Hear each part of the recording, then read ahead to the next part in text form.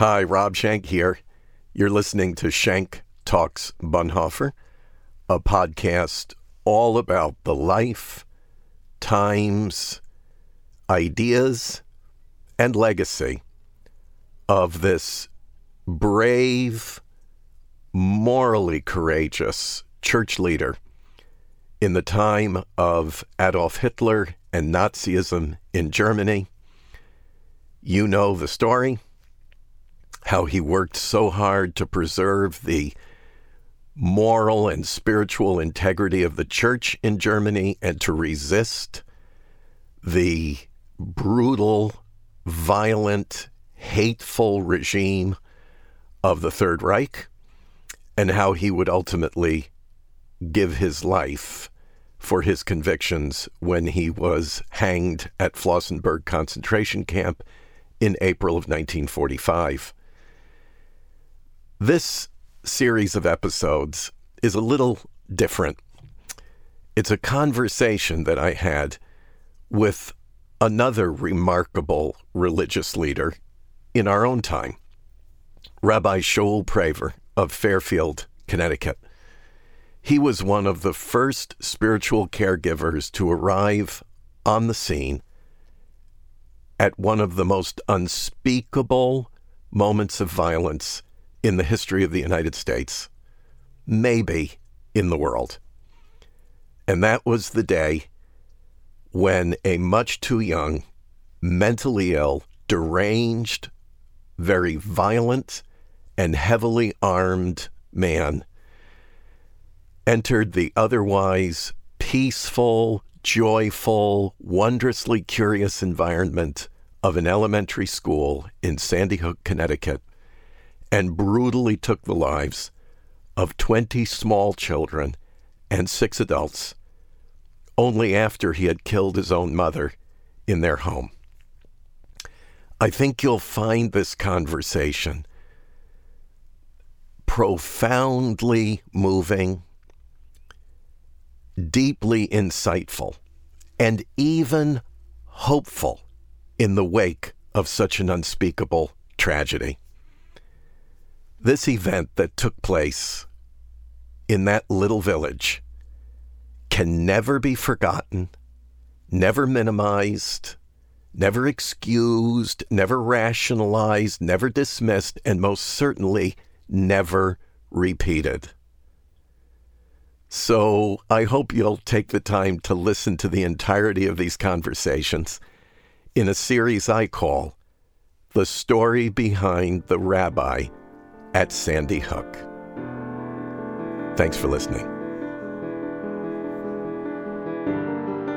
In our previous episode, we were on your journey. Right. From non-believing, not terribly religious upbringing into your formation as a rabbi in, of all places, Jerusalem, and then here in the United States. And so take us to 2012. Okay. And it's maybe the beginning of December. Yeah. And at that time, are you serving as a congregational rabbi? In other words, what we in the Christian tradition often refer to as a pastor. You have a congregation. Yeah, I'm with Congregation of Adoth Israel. I'm in my 12th year already. Okay. We went from the small building, we built a bigger building, about 100 families, very nice people. I'm happy. I'm in my Hakuna Matata. I have a little local television show. They, interview local writers, some of them bigger writers, some of them smaller, but fun, all fun stuff. I have a crew that are my B'nai Mitzvah students, and they're doing a great job, and I'm happy.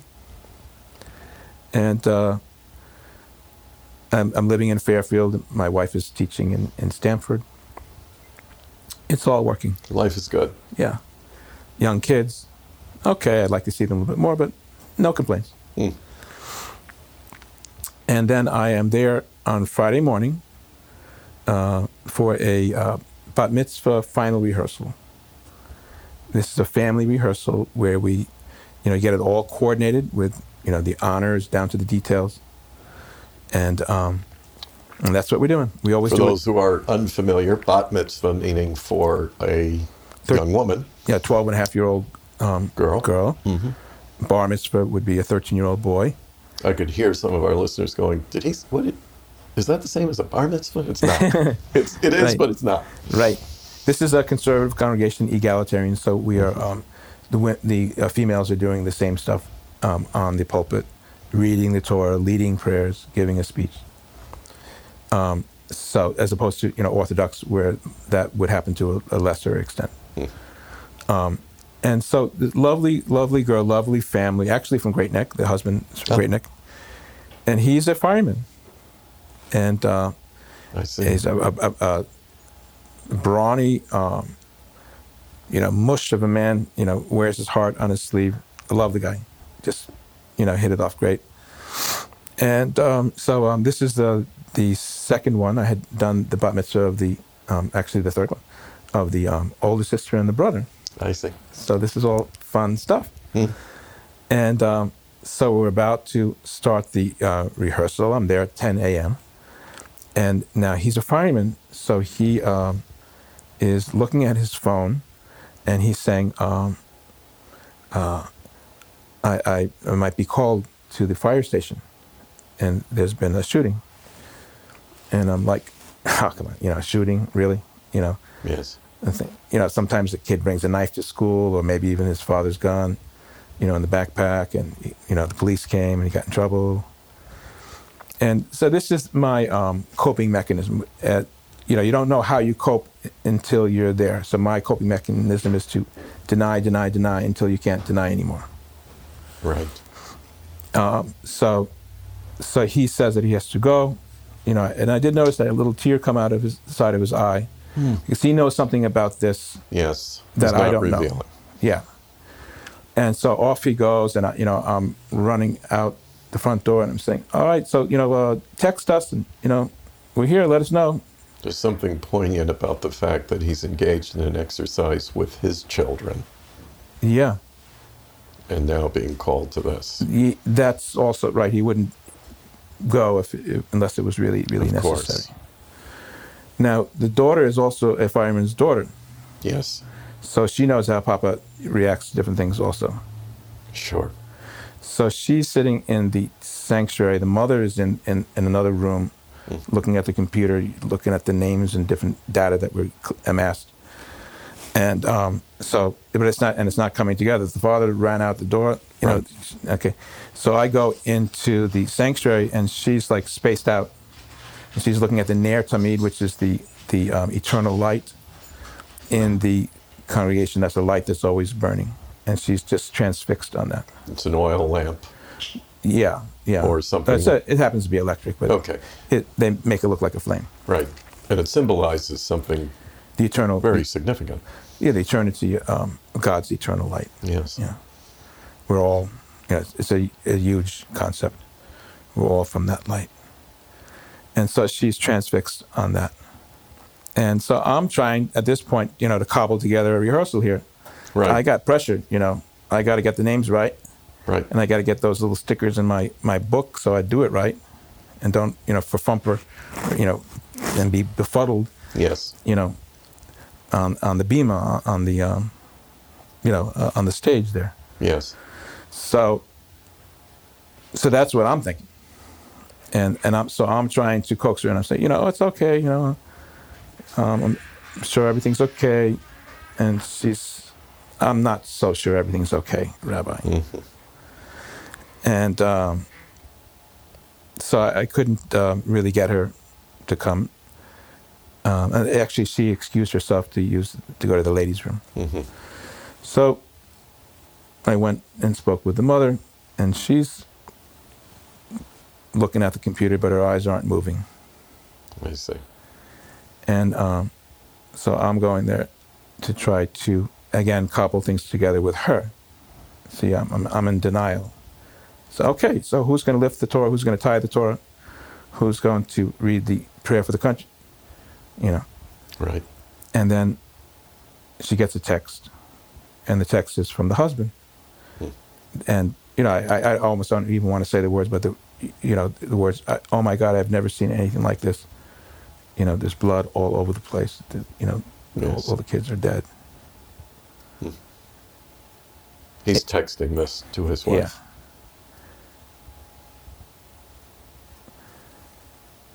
And then another thing came in, that the principal and the psychologist were killed. So it's like denial says, okay, I'll take that. Right. Not all the kids dead. Yes. That's the way denial works, at least for me. And when somebody bleeds, there's sometimes a lot of blood, but it's only a small cut. Right. All these things are flashing into my head, to make it smaller. And as a rabbi, and as a preacher, you have a power to interpret things. You can interpret uncomfortable things away. Yes. All the time. And we do. Yes, we do. To comfort people. But now this was an ultimate loss. The storms are collecting. It's a loss of any kind of power. I don't have the power to wave my magical rabbi, sermonic wand and say that, it's something other than that it is. And that is it's a feeling, a powerless feeling. It's a crushing feeling that people rarely ever experience, and only people that understand it, the only ones that understand it are the ones that experience something like it. So that's going on, and other emails are coming in. And then finally the phone rings, and it's the secretary from the parish, Father Weiss's parish, the Catholic parish. Rabbi, can you get down to the firehouse right away? I said, what's happening? Tell me a little more about what's happening. Rabbi, just go. You needed. I remember those words. Just go. You are needed. Yeah. And so I got in the car and drove across town. And I came to the bottom of the hill, Churchill Hill, and it's all blocked off. There's a police officer there. And I go over and explain that I was asked to come down here. And so he opens up the barrack, the blocking things that were there, and lets me just squeeze in with my car. And I drive a little, not too far, before I see like every single news, with the antennas and the white trucks. Satellite trucks. Yeah. And the helicopters flying overhead. And all I know is that I'm supposed to go to the firehouse. I don't know why I'm going to the firehouse. The shooting was in the school. Yeah. We're talking about an elementary school, Sandy Hook. Yeah. Elementary school. This is coming back to folks' memory now. Yeah. And I've been to that school. I mean, I know some of my congregants. There's a lot of schools I haven't been to. I haven't been to that one. Yeah. I've been living here 20 years. I haven't been to all the schools. Sure. So I go there, and I really can't park, so I just park the car in somebody's driveway and walk the rest of the way. And I see a thin stream of people going into the firehouse, the side door. So that's the only one where people are going in, so that's the one I went in. All right, so I walk in. There's a circle, there's sort of like picnic benches, and there's some people filling out forms. There are about a half dozen people on both sides of the picnic tables where the benches are connected to the table. And then there's a larger sort of circle of mostly women, and there's a woman with blonde hair, about in her 30-something, with the FBI jacket on, and she's explaining, and I pay attention to what she's saying, and she said, if you saw the child come out, put a check. If you know the child was in school, but you did not see the child walk out, right? Then put a 0 along that child's name, which of course they're just trying to see who died and who didn't die. Yes. Process of elimination. Yes, the very, very preliminary, there's rules about announcing to the public. Yes. But this is like the first bit of data. And then to the left of that, there's a long table, and there's a woman at the front of the table with, must be 36 people, must be like 18 people on each side of the table, and mostly women. These are all teachers now.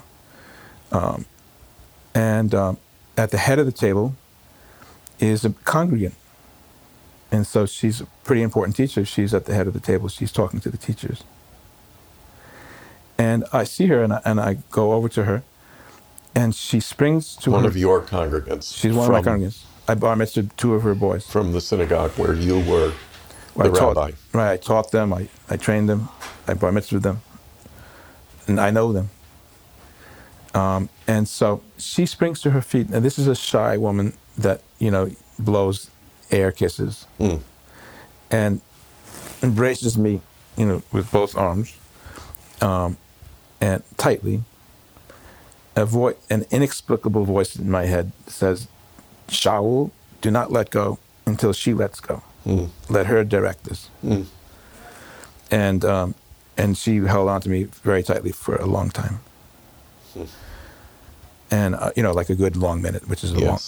Oh, yes. That's a very long time in a hug like that.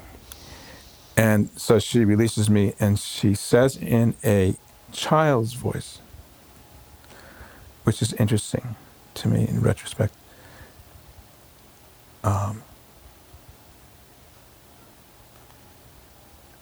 Rabbi, it was terrible. It was terrible. And I just said, I know, it's over. It's over. And she just, it was terrible, Rabbi, just terrible. And each time I just, acknowledged, yes, I know. I didn't know anything. I didn't even know too much at all. Yes. And then she hugs me again.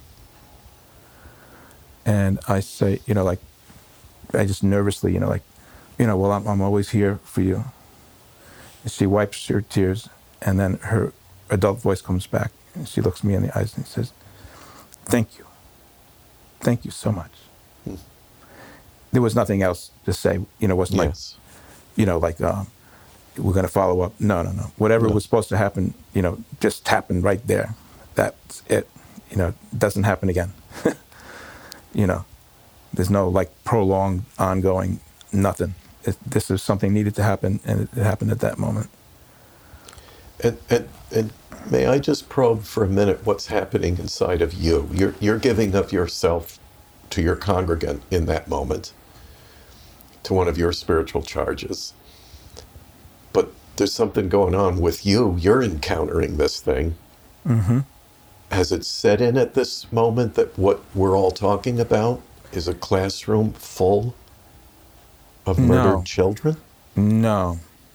I'm holding on that the principal, that was a terrible thing that happened, that distraught student killed the principal and the psychologist, and that's a terrible thing, and I know why you're upset about that. But don't be telling me anything else, please. That's my version of the story. That's the way I interpret the story. I'm the rabbi. Yes. I'll interpret it. Yeah. That's where I'm at. It's crazy. But it's human. Yeah. It's very human. How can anyone process? And here's where I'd like to go, because one of the things I thought was most important about the conversation with you. I mean, by now we can at least all say in almost academic and sterile way, a lot of children died in that terrible shooting at Sandy Hook Elementary School in Newtown, Connecticut. Mm-hmm. But you were there encountering it personally, and you're human too, Right. I know it'll be disappointing to many people to learn that their rabbis and their pastors and their priests are human. Yeah. But you're human too. Yeah. And you're dealing with this Yes. unspeakable, incomprehensible tragedy.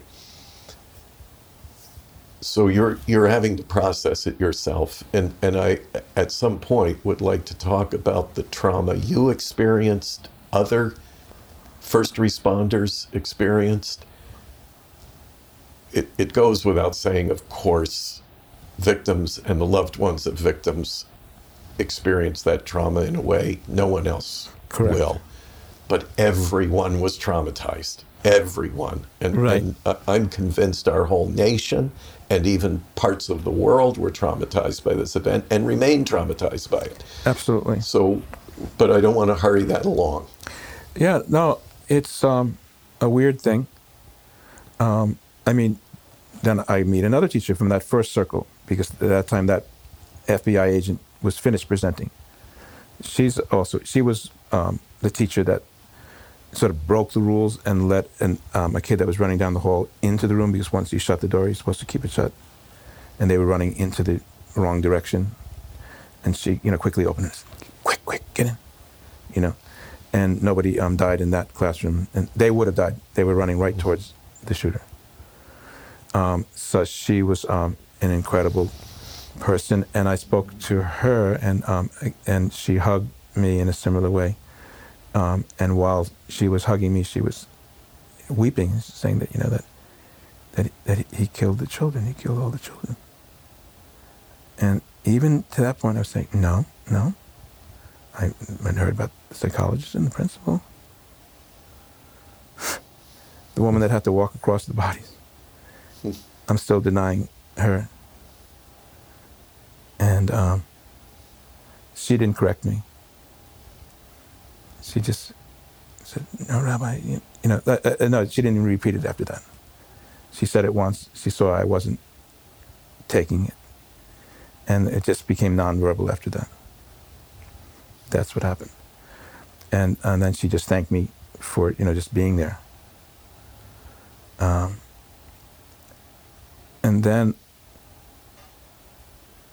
I was alone for a little bit, and I picked up my phone and I Googled it, and ABC came up, and there were the numbers: 6 educators, 20 children. And at that point in time, I felt like something welling up inside of me, and I felt that I would just weep right there. But that again, that voice inside says, you have to be strong now for the people. So I kind of, pushed it down and thought for a moment what I would do. And so that woman with the FBI was coming back again. By this time, I was talking to that teacher in a sort of follow-up kind of a way. And the teacher who saw the children. Yes, the second one that hugged me. And as we're talking, the FBI lady's coming, and I say, I'm going with her now. And I didn't even have words for her. I just literally just had my phone, and I said, I just saw this. What should I do? She says, can I help in some way? So, you want to help? She says, yeah, follow me. And so we follow. We go by sort of a jig-jag, past the kitchen on the left, and then to this corridor, to the side room. And there's a familiar man speaking. And I'm like, where do I know that man from? And he's speaking to all these parents there. Where do I know him from? And then I remember, right. That's the governor. He was the mayor of Stanford. My wife is teaching in Stanford. We saw him once or twice down there. Right. And now he's the governor. And I placed it. And he's saying, I don't know. I'll be back at 3:00 with more answers. I promise you I will return. after I visit the hospitals, and I will let you know. I will be back here at 3:00. And what state are these parents in? Are they Either shouting weeping, demands? Yes. The ones that are present, there's about 50-50, and that's my experience is that there's going comatose, Yes. or getting in an excited state, and crying a lot, and demanding a lot. So, but there were people that were in various states, and there was a man that was rocking, like his chest into his in a sitting position, and he was just saying and like that, and he had and his wife was comatose. I'll never forget that. And the relatives were like holding his sides, not trying to restrain him, but just sort of like going with him as he was sort of I don't know the word for it, sort of rocking his chest into his knees. Yes. And then she released me into the room, and said, try to find someone that and help them. That's it. Yeah. That's go do it. There's nothing more to it than that. Yes. And so the first people that I came upon were congregants, the Posners, and wound up being there for them as their chaplain throughout the entire process, and I continue to be more with the husband at this point in time, and been with them in the various changes and to the extent that they want me to be. Did you know their children? Yeah, I named the twins in the synagogue. Yeah, and can you just do just a little? I hate to even ask you to do a sidebar on naming and that ritual, that custom, that practice in Judaism, which is unfamiliar to a lot of folks. Oh yeah, so because that's an important connection with these children and with this family. Right. So Noach Shmuel Posner. Okay. And that's his name, Noah. Shmuel Samuel is his Hebrew name, anglicized. And then we call them, in the name of their mother's Hebrew name, which escapes me at the moment, and the father's Hebrew name. And so the name is very, very important. It's done for a boy at the Brit Milah, with the ritual circumcision on the 8th day, if at all possible, on the 8th day, health permitting.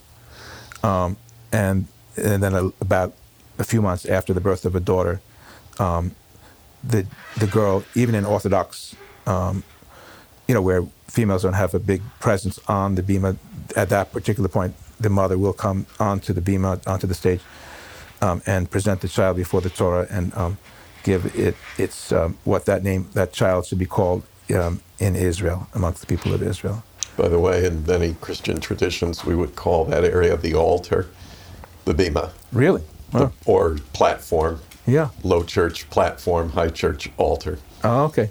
So this is the area we're talking about. Very, very important, meaningful, sacred space in the sanctuary. Yeah.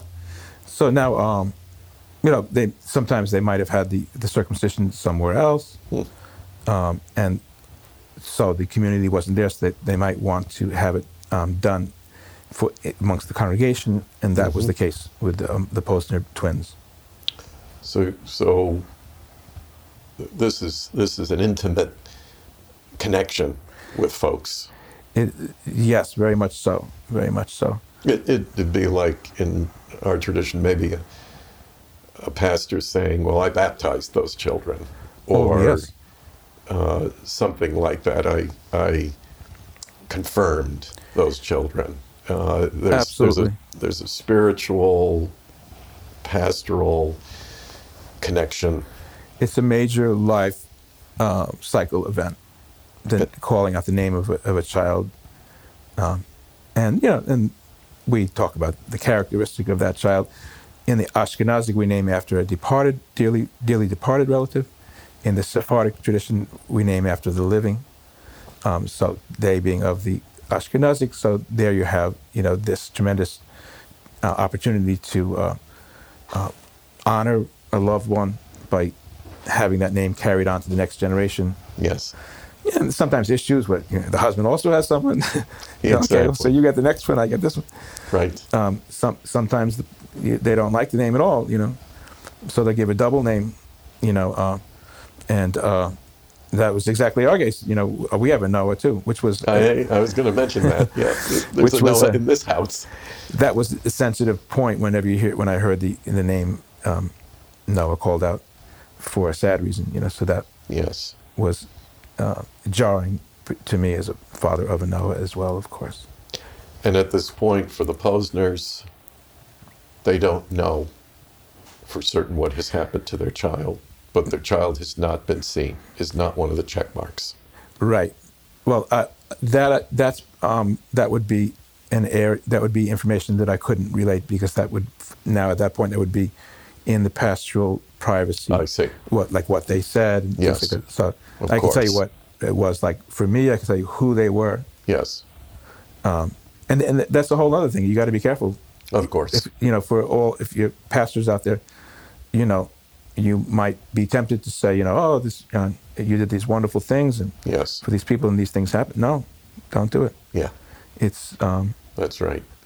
It's personal, and it's a breach in the confidentiality that right. you have. So but you don't know what has happened to these children.